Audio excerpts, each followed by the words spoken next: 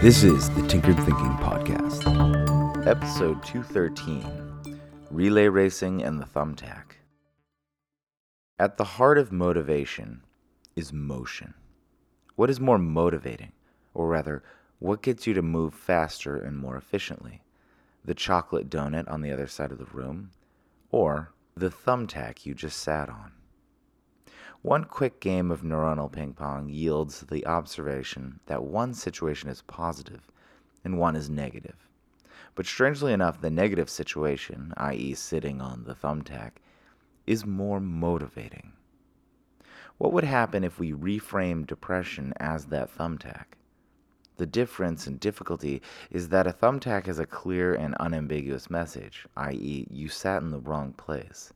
And depression has a hazy, ambiguous message that contains no clear solution, and even worse, no clear problem. But what is the message? Things need to change. In essence, the thumbtack is saying the same thing. You've sat in the wrong place, and you should probably change that. The sooner, the better. Depression provides no such clarity. Think of the exasperated and scared parent who has tried everything to comfort and care for a baby that simply will not stop screaming. If only that tiny kid could talk, perhaps our parent could get some relief.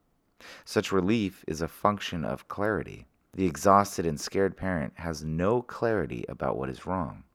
The ability to communicate would suddenly give rise to a channel for that clarity. And whatever information the child could give the parent could then prompt actions on the part of the parent that would in turn make both happier. If only depression could talk and specifically detail what the hell is wrong, perhaps then there might be an opportunity to iterate towards some kind of relief. The message depression carries is about as meaningful as a baton in a relay race. Depression holds that baton, that message, that things must change.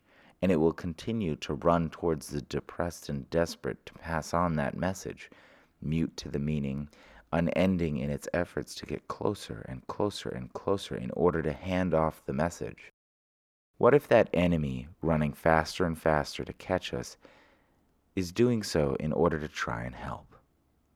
But each time, depression overwhelms the depressed.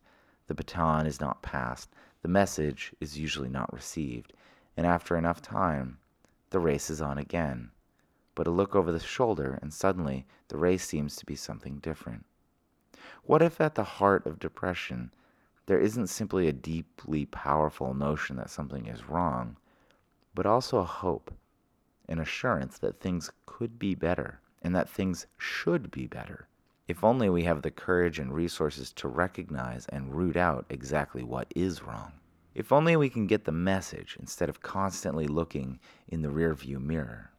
If only we could grab the baton, that simple message of depression that something needs to change, and look forward and charge with all our might towards a better future. Seneca once wrote, "Fear keeps pace with hope." We might think of a coin with two sides. Such sides are so close together, and yet they could not be more diametrically opposed, facing in opposite directions. Perhaps this is the case with depression. It broadcasts the fear of what might happen if things continue, but also contains an implicit hope about how much better things could be if the appropriate actions were taken. We might do well to remind ourselves of the strange and useful etymology of the word fear, how knowing it can paradoxically give us courage to take the worthwhile risks with the aim of potentially fulfilling the hope that may be at the core of depression. This episode references episode 63, The Etymology of Fear, episode 24, Hope Grows Foolish with No Doing, episode 16, Selecting the Solution, and episode 32, Rear View. If you'd like to fully explore any of those references, check out any of those episodes next. This is the Tinkered Thinking Podcast. Thank you so much for listening. If you find the Tinkered Thinking Podcast valuable, there are many ways you can support it. You can review it on iTunes, you can share it on social media with your friends, you can blog about it or discuss it on your own podcast, or you can support it directly, and you can do this on the support page at tinkeredthinking.com. Both one-time support and monthly subscription support options are available. Thank you for your support of the show. It's listeners like you that make all of this possible. Any feedback or questions are always welcome, so feel free to reach out. And until tomorrow, remember to be careful about the context.